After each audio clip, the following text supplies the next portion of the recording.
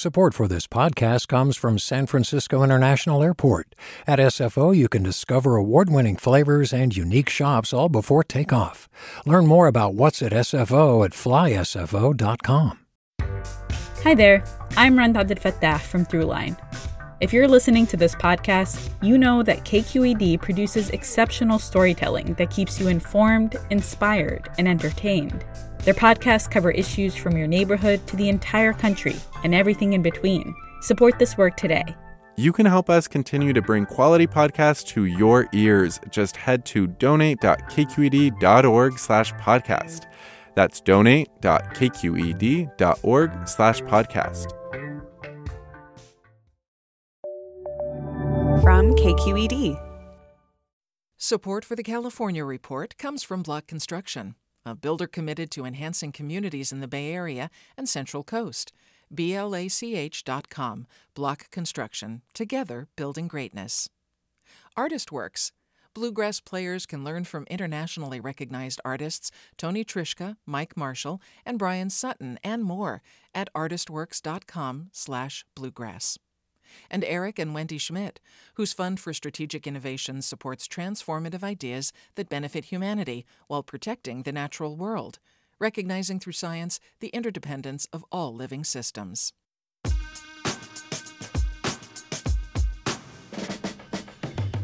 On today's California Report magazine, Lady Bird has put a Hollywood spotlight on the state capitol. But how do locals feel about it? I think we're a good countdown. I'm okay with that. But I think that this is a great town, and I think even a great city that hasn't gotten the credit it deserves.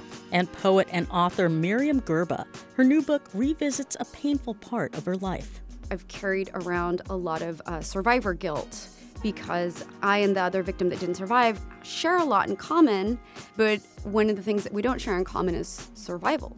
Plus, the newly crowned Olympic figure skating champion is just 15.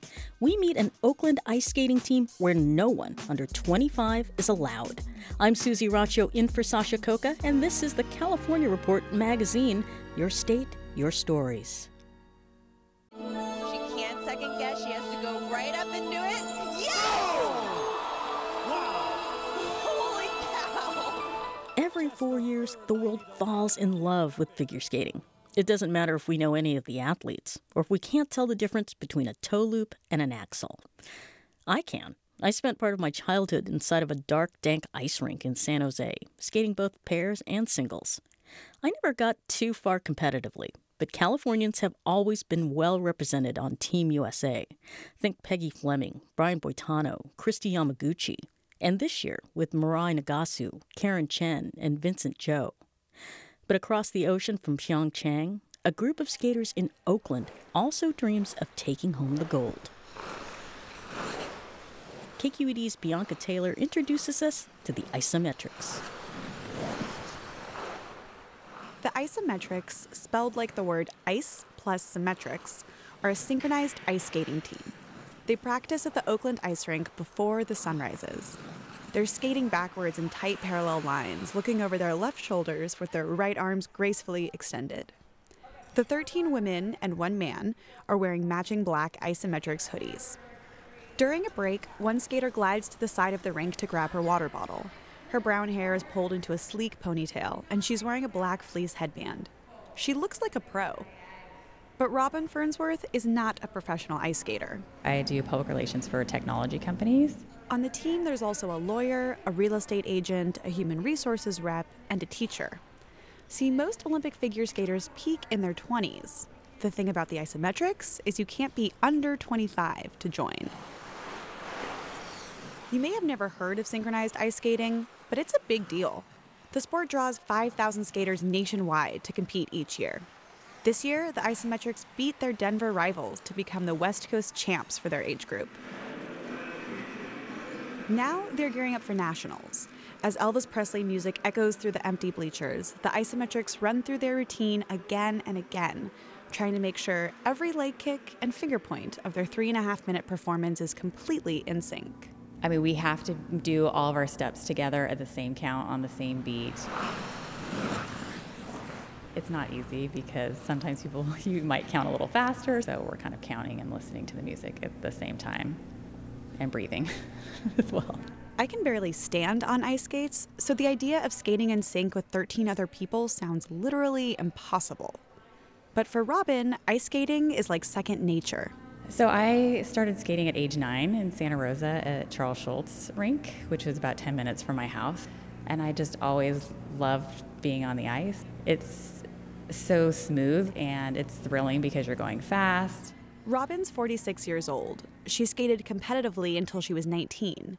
And then she made the choice that a lot of young athletes have to make. I left to go to college and have a career and have a family. But she always kept her ice skates in her closet. Until a few years ago, when a friend encouraged her to try out for a master's team for skaters 25 and older. Robin says her muscle memory's strong, but all those loops and axles have taken a toll on her body. And spinning is fun, but I get dizzy. So these are things that happen when you're an older ice skater. It's like, okay, I can't get myself off the ground as easily. And when I spin, I'm like, whoa. This week, when the Isometrics travel to Portland, Oregon for nationals, they'll be facing some tough competition from the Midwest and East Coast teams. But medal or no medal, Robin has already reaped the rewards of getting back into skating. I think as an adult and as a parent and in your job, you're so stressed working. And so it's great to have an outlet where you can work out your mind, work out your body, and just do something for yourself. Towards the end of practice, a pair of skaters works on a super tricky move for the finale. One woman squats, spinning and holding onto the forearms of another woman who is spinning on her back, just inches above the ice. I looked this move up. It's actually called a death spiral. And these skaters, these lawyers, teachers, parents, they nail it. They wake up before dawn to do something that is so hard, that so many of us watch on TV, but could never dream of doing in real life. No one's paying them to do it, their knees hurt, and they love it. And that's pretty Olympic. For the California Report, I'm Bianca Taylor in Oakland.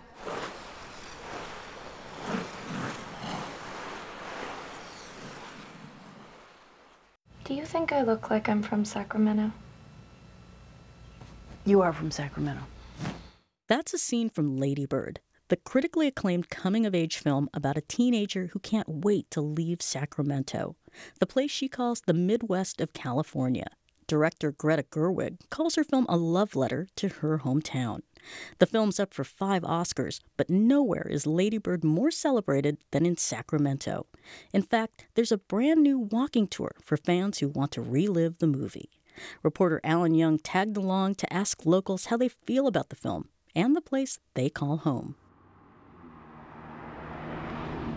The Lady Bird walking tour begins in the fabulous 40s, an upper-class neighborhood envied by the film's protagonist for its rows of craftsman mansions, sycamore trees, and manicured lawns.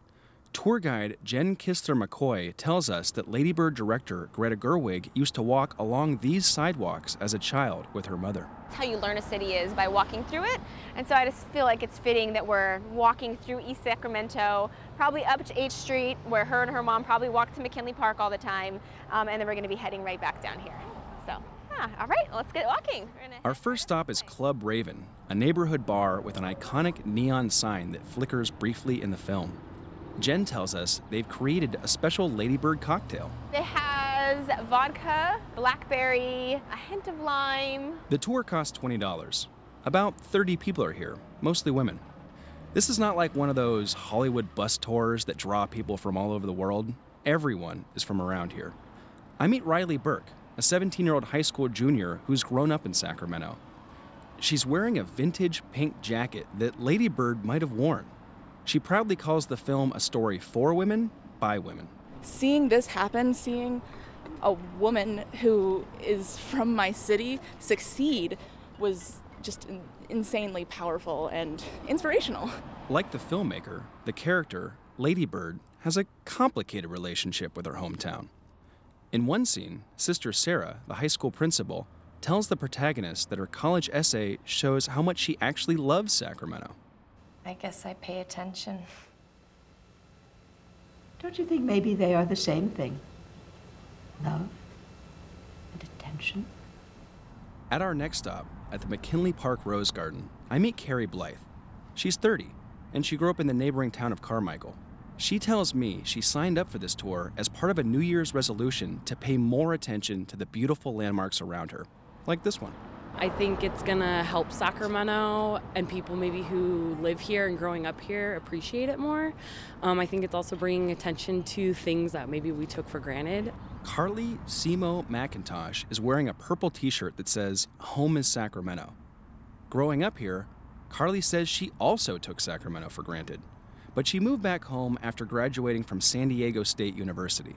That was 8 years ago. She calls Lady Bird that familiar voice reminding us of the time we declared we'd outgrown our hometown, then left only to realize we could never fully separate from that protective place. It's not just people from Sacramento that are appreciating it. It's people from all over that had a place that they grew up and left or stayed or came back, and there's a reason for that, like why they came back or why they love their hometown. Next, we head to the Pasty Shack, a small pastry shop whose sign is featured in the movie. A friendly stranger strolls up. It has to be a Lady Bird tour. Yeah, and good on you. I've been hanging around here, as you can tell, for way too many years. It turns out that stranger's name is Quincy Brown, a 67-year-old Sacramento native. Quincy tells me that some residents in Sacramento have a chip on their shoulder following years of being overlooked as a cow town. And I don't mind a cow town. I think we're a good cow town. I'm okay with that. But I think that this is a great town, and I think even a great city that hasn't gotten the credit it deserves. And this movie gave us the hug that we needed. Next to the Pasty Shack is El Dorado Savings Bank. In the film, Lady Bird's father, Larry, brings her here to figure out how they can pay for college. With her scholarships, and then if we refinance the house, then where are we? Bank supervisor Keith Lyles comes out to the sidewalk and introduces himself to our tour. Sometimes it seems like everyone in Sacramento shares a personal connection to Greta Gerwig and her family. Even our teller we have here, Greta used to babysit him. And so when they did film the movie, Greta came in and said, "I used to change his diaper." Funny stuff like that. The Lady Bird walking tour ends at a lavish blue house where Lady Bird pretended to live. The house actually belonged to the grandmother of the heroine's boyfriend, Danny. In one scene, Danny turns to Lady Bird and says, "Your mom's hard on you." Yeah, well, she loves me a lot.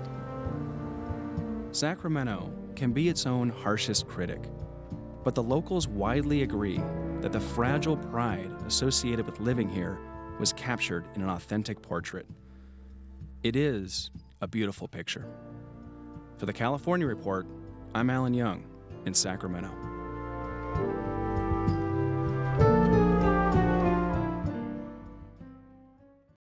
Author Miriam Gerba also drew inspiration for her latest book from her hometown. She grew up in Santa Maria on the Central Coast. But her memoir, Mean, explores darker territory. It opens with the rape and murder of a young woman. Gerba's connection to this violent attack is part of the unconventional path through the book. Sasha Koka spoke with Gerba earlier this week. So this book has a lot of biting humor in it, and in some ways, it's a love letter to Santa Maria and your childhood there. But one of the through lines of the book is something really painful, which is that you were raped and attacked in Santa Maria by a stranger. What made you decide to revisit that assault some 20 years later? I was interested in writing about rape in ways that I hadn't read before. And so I approached writing about my experience of rape experimentally. And that was what largely motivated the creation of the book. I was also interested in trying to find some sort of meaning in my survival. One of the other women who was attacked by the man who attacked me was murdered by him. And for 20 years, I've carried around a lot of survivor guilt because I and the other victim that didn't survive share a lot in common, but one of the things that we don't share in common is survival. And so I wanted to sort of construct some sort of meaning, to come to some sort of understanding, I think to give myself permission to enjoy being alive. Yeah, I mean, in some ways, this is also a ghost story. And one of the ghosts in this book is Sophia, who's a farm worker who was attacked and killed. And you felt a deep connection to her, even though your lives were so different. Why was it important to tell her story, too? To me, it felt incredibly important to tell her story because nobody cared. She would frequently be referred to as the transient who was bludgeoned to death in Oakley Park. That's her legacy. And it became glaringly disgusting to me when the Michael Jackson trial was occurring, and his trial happened in Santa Maria at the same courthouse where Tommy Martinez was brought to trial for murdering Sophia Torres and attacking, local women, including myself, that there was minimal concern for her death. But the Jackson case drew international attention, and it was just, it made me incredibly sad that this woman had such a difficult life from birth and then endured such degrading, humiliating death, and that even in death, she was still nobody. And I think that maybe in some ways, I wanted to make her somebody, at least in death. Do you see writing about the assault that you went through as sort of a way to take back power or be able to tell your side of the story, that narrative from your point of view? Not necessarily. I don't treat writing as something that's particularly cathartic. In fact, it was really painful and really difficult. And I think I actually re-traumatized myself at times because I had to visit certain legal documents that detailed the murder of Sophia Torres. And there were certain details that I did not know about her murder that now live in my memory that I now have to reconcile and reckon with. Talk about the title, mean. I mean, it can translate into vicious or aggressive. And you've kind of got this vicious and aggressive humor in the book. Yes. And, as you say, you're sort of revisiting this really painful thing that happened to you. Why'd you decide to call the book Mean? I like really biting, short, direct titles. And the book is in some senses a celebration of feminine meanness and girlish pettiness and malice, and quite frequently there are anecdotes in the book where girls are engaging in recreational meanness to sort of bond.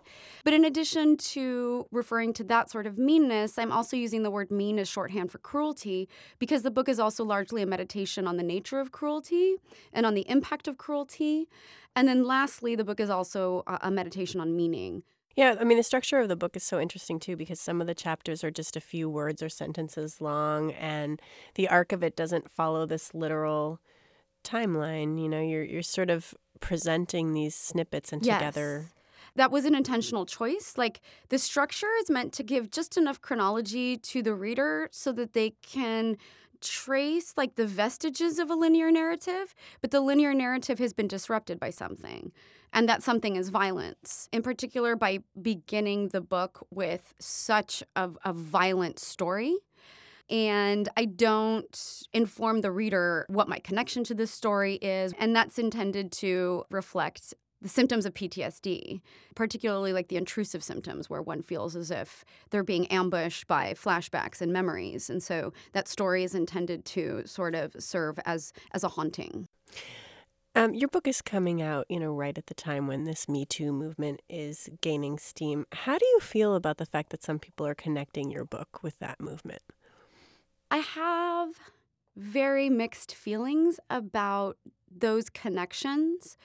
On the one hand, I understand why those connections would be drawn because my book focuses largely on misogyny and it focuses quite a bit on sexual abuse and sexual violence. However, much of the violence that I describe in the book, I think, stands apart from Me Too's interests in the sense that much of Me Too is concerned with how to reform existing relationships, for example, workplace relationships between men and women, or relationships that occur within the framework of dating.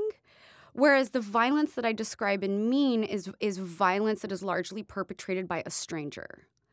And so that sort of stranger violence, that sort of stranger blitz violence doesn't necessarily fit into those frameworks. And so I think that a different framework is necessary for discussing that particular kind of violence because the quality and the impact of it are different. What are you working on next?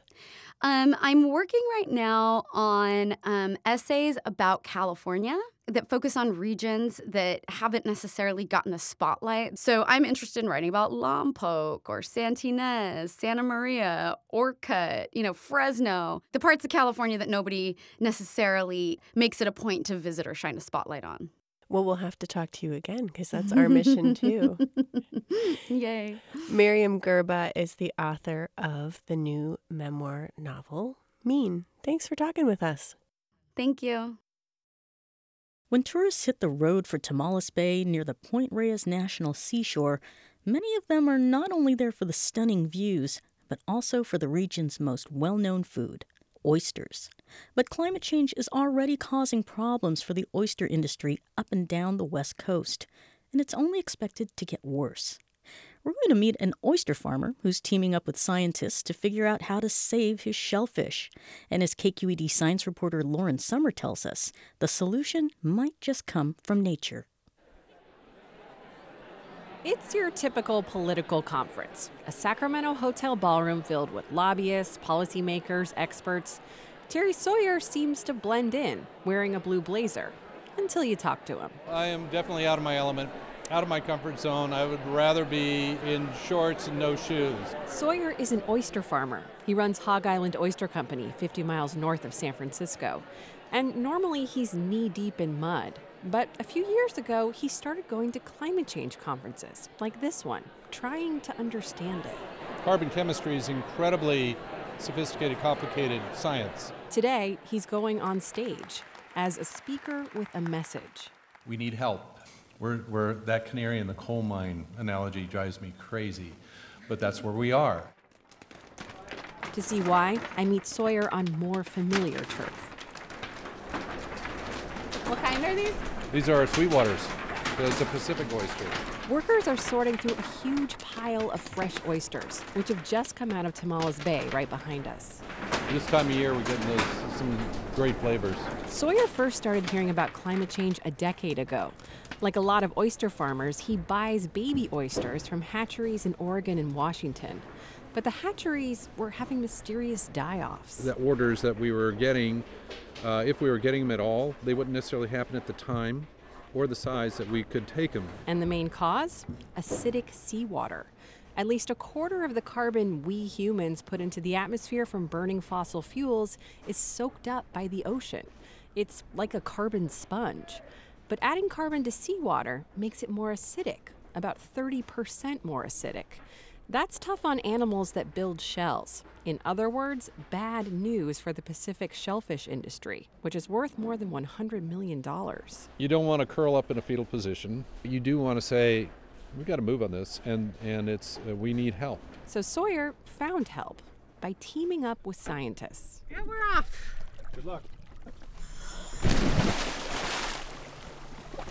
Christy Croker is a professor of marine biology at UC Santa Cruz. She's scuba diving in a shallow part of Tamales Bay, surrounded by thick green seagrass waving in the current. When you're down in it, it really feels like you're in a forest of seagrass. It's quite long. This seagrass is a glimmer of hope for oyster farmers. Plants, whether it's a forest or your lawn, take up carbon dioxide and use it for photosynthesis.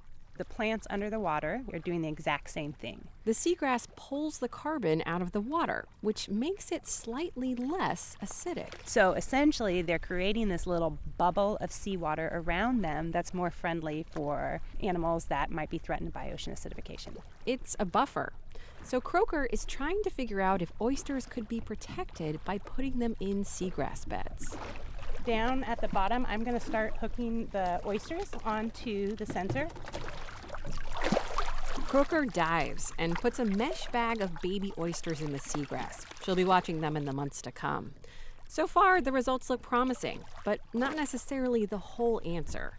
Seagrass can reduce acidification around it, but only in certain locations or at certain times of year. But against a global problem, Croker says these local approaches have a lot of potential. Can we use parts of nature that we already know are important, seagrasses, to actually benefit people and protect them from some of these impacts? The approach is being studied around the world in different ecosystems or using bigger marine plants like kelp. But eventually, it'll be up to oyster farmers like Terry Sawyer to make the research work on the ground or in the water. From an aquaculture point of view, you bet I'm hopeful. Maybe I'm being idealistic here, but we're learning so much. We're just at the tip of the iceberg on that. And he's willing to try whatever it takes. For the California Report, I'm Lauren Summer.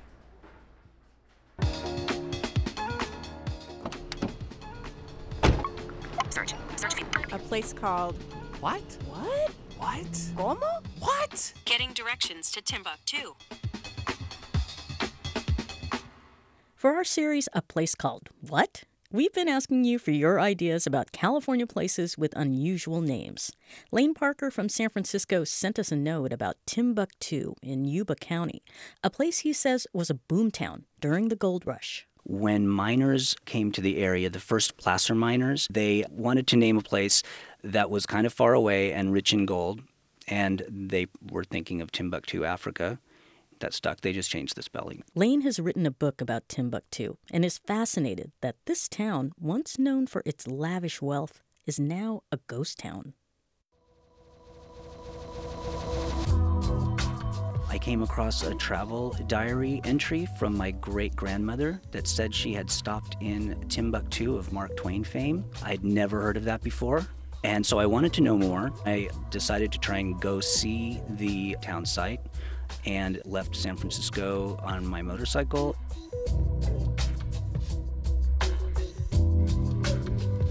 I couldn't find anything, and I couldn't believe that there was just no town there. So that made me want to research even more and find out even more. If I couldn't find the place where it was, then I wanted to find it at least on paper. A couple years later, I realized that I'd taken a wrong turn and that the town was on the other side of the road a little bit farther up. There's the ruins of the most famous building of that town called the Wells Fargo Stewart Brothers store.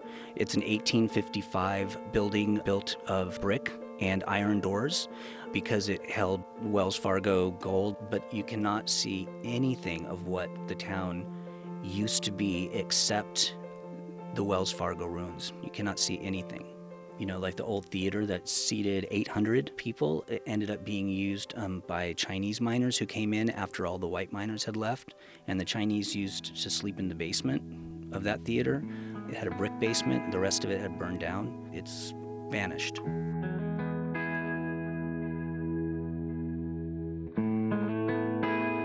That's interesting to me, how a number of factors can create the perfect storm and a town just withers and dies.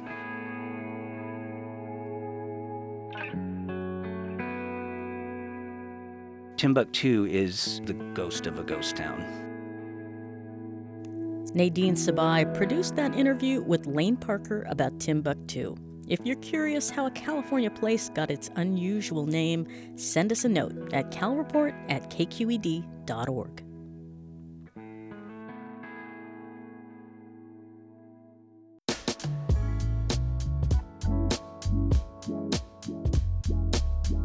And that's the California Report magazine, a production of KQED Public Radio in San Francisco.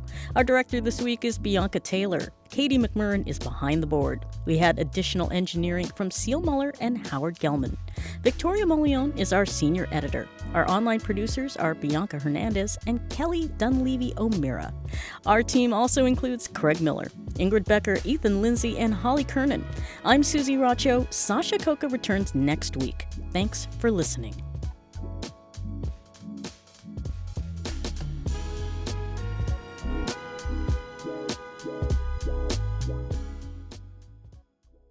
This is the California Report magazine. Your state, your stories.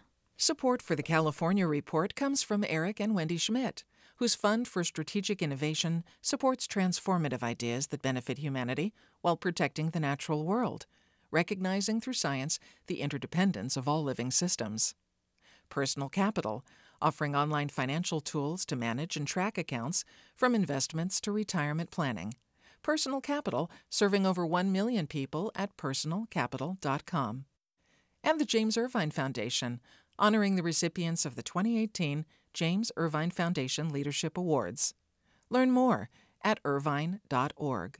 Do you love learning about the San Francisco Bay Area, its history, its people, its unique blend of cultures? Then you should check out the Bay Curious book. I'm Katrina Schwartz, editor and producer on the Bay Curious podcast, and I'm here to let you know that for the month of May, we've worked out a sweet deal for KQED podcast listeners. Right now, you can get the Bay Curious ebook for $1.99. That's right, $1.99. Just search for Bay Curious wherever you get your ebooks or find a link in our show notes.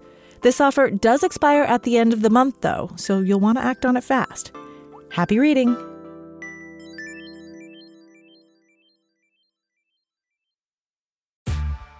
Hey there, this is Brittany Luce from NPR's It's Been a Minute. KQED's podcasts like The Bay, Bay Curious, Mind Shift, Right Nowish, and more all tell the stories of the Bay and beyond with reliable, human-centered journalism.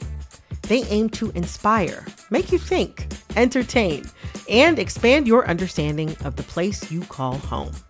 Here's how you can support podcasting at KQED. Showing your support is easy, and you can join Brittany in supporting KQED Podcast too at donate.kqed.org/podcast. That's donate.kqed.org/podcast.